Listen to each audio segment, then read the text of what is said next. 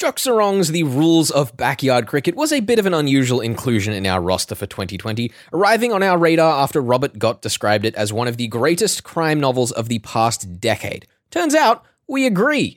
The Rules of Backyard Cricket comes in third on our rankings after tearing our hearts to pieces as much as we tore it to pieces. The Rules of Backyard Cricket is a story about brothers, cricket, and crime. Opening with our protagonist and perspective, Darren Keefe tied up and gagged in the back of a car, with a bullet wound to keep him company. Our story follows Darren's reminiscences as he reflects on his career from his childhood playing cricket all the way through his life playing club and national representative cricket. As his loose cannon inability to make sensible choices continues to get him into trouble, we start to unravel how Darren ended up in that car and why it might have been inevitable. Darren and his brother Wally were raised by a single mother in suburban Melbourne. With the brothers mostly left to keep each other company as their mother works at a bar to make ends meet, cricket is their world. Backyard matches through which we uncover the brothers' dynamics as a pair are a beautiful narrative device to unpack their characters, constantly putting the small moral and strategic choices of the sport at the center of their interactions. If you know cricket, you'll love the attention to detail that Sarong has put into these scenes, but they're used simply enough that you'll be able to understand the situations effortlessly, without sacrificing the depth. As the brothers age and their mother continues to be the center of their world, I was stunned by the dynamic in the voice of the characters. Their language and observations as they age are remarkably convincing, such that you could turn to any page in this book and tell immediately when in Darren's life that section is set, thanks to the brilliance with which Jock Sarong elucidates their characters. Even once we reach the brothers' adulthood and their voice stops changing as abruptly, their mother's age then begins to show as a poignant lead into the dramatic peaks of the story. The story is, at its heart, about the family, and the three of them are incredibly complicated individuals that are all the stronger for Darren's lens into the story. Darren is told all through his life that he's the loose cannon and he will always be struggling to live up to Wally. We know right from the beginning of the story that Wally isn't immune to Darren's unpredictable antics, so it makes Darren's regrets that he wasn't able to improve himself in the same way hit so much harder. With his personal devil, their childhood friend Crago, drawing Darren deeper into his flaws, it is heartbreaking to see Darren comparing himself to his brother as the gap between them grows wider and wider.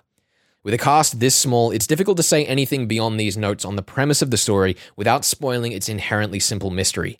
Instead, I think the best way to demonstrate the intricacies with which Jock Sarong drags the suspense through this novel is with the short moments at the beginning of each chapter where we return to Darren in the back of the car in the present day. These tiny moments detail Darren's attempts to escape from the car, and the progress is agonizingly slow. Despite that, every time you return to these scenes, there is an intensely palpable tension since they are so unpredictable. Each time, Darren makes progress, but you still have no idea what he's actually able to do about it. The relationship between the flashbacks that have already happened and the moments in the car, which are ongoing, mean that there are parallel stories going on that have an influence on each other. The pacing of the chapters works so much better because each flashback is punctuated by the present tense, giving you a reset moment to pause and reflect on the significance of the flashback, instead turning to tense, slow burn moments before dropping you back into the action. And, as for that simple mystery, this isn't really a murder mystery at all, even though Death of the Reader is your murder mystery world tour. We included it because it was influential on mystery novels we've been reading, and also because it leans on so many of the genre's best devices in exciting new ways. With the novel's question seemingly being, can we solve the impending murder of Darren Keefe, and can he escape? It's an exciting novel to use to question how crime fiction's evolutions towards thriller-focused stories relate to the puzzle-focused narratives we love. Some reviews we've read were disappointed in how predictable the ending was, but I think that severely undersells how good the ending is.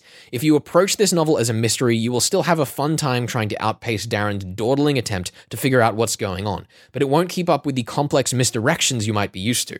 Despite that, we think this is one of the strongest books we've ever read.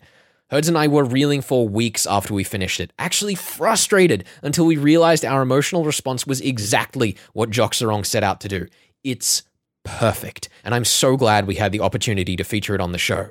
The reason this novel only reached third for our 2020 recommendations is because it is a sparse mystery on a show about mystery novels.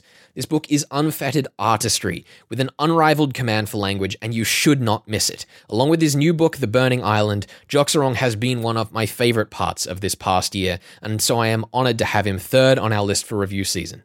You can get Jock's books through Text Publishing, which we'd also like to thank for their financial support of 2SER.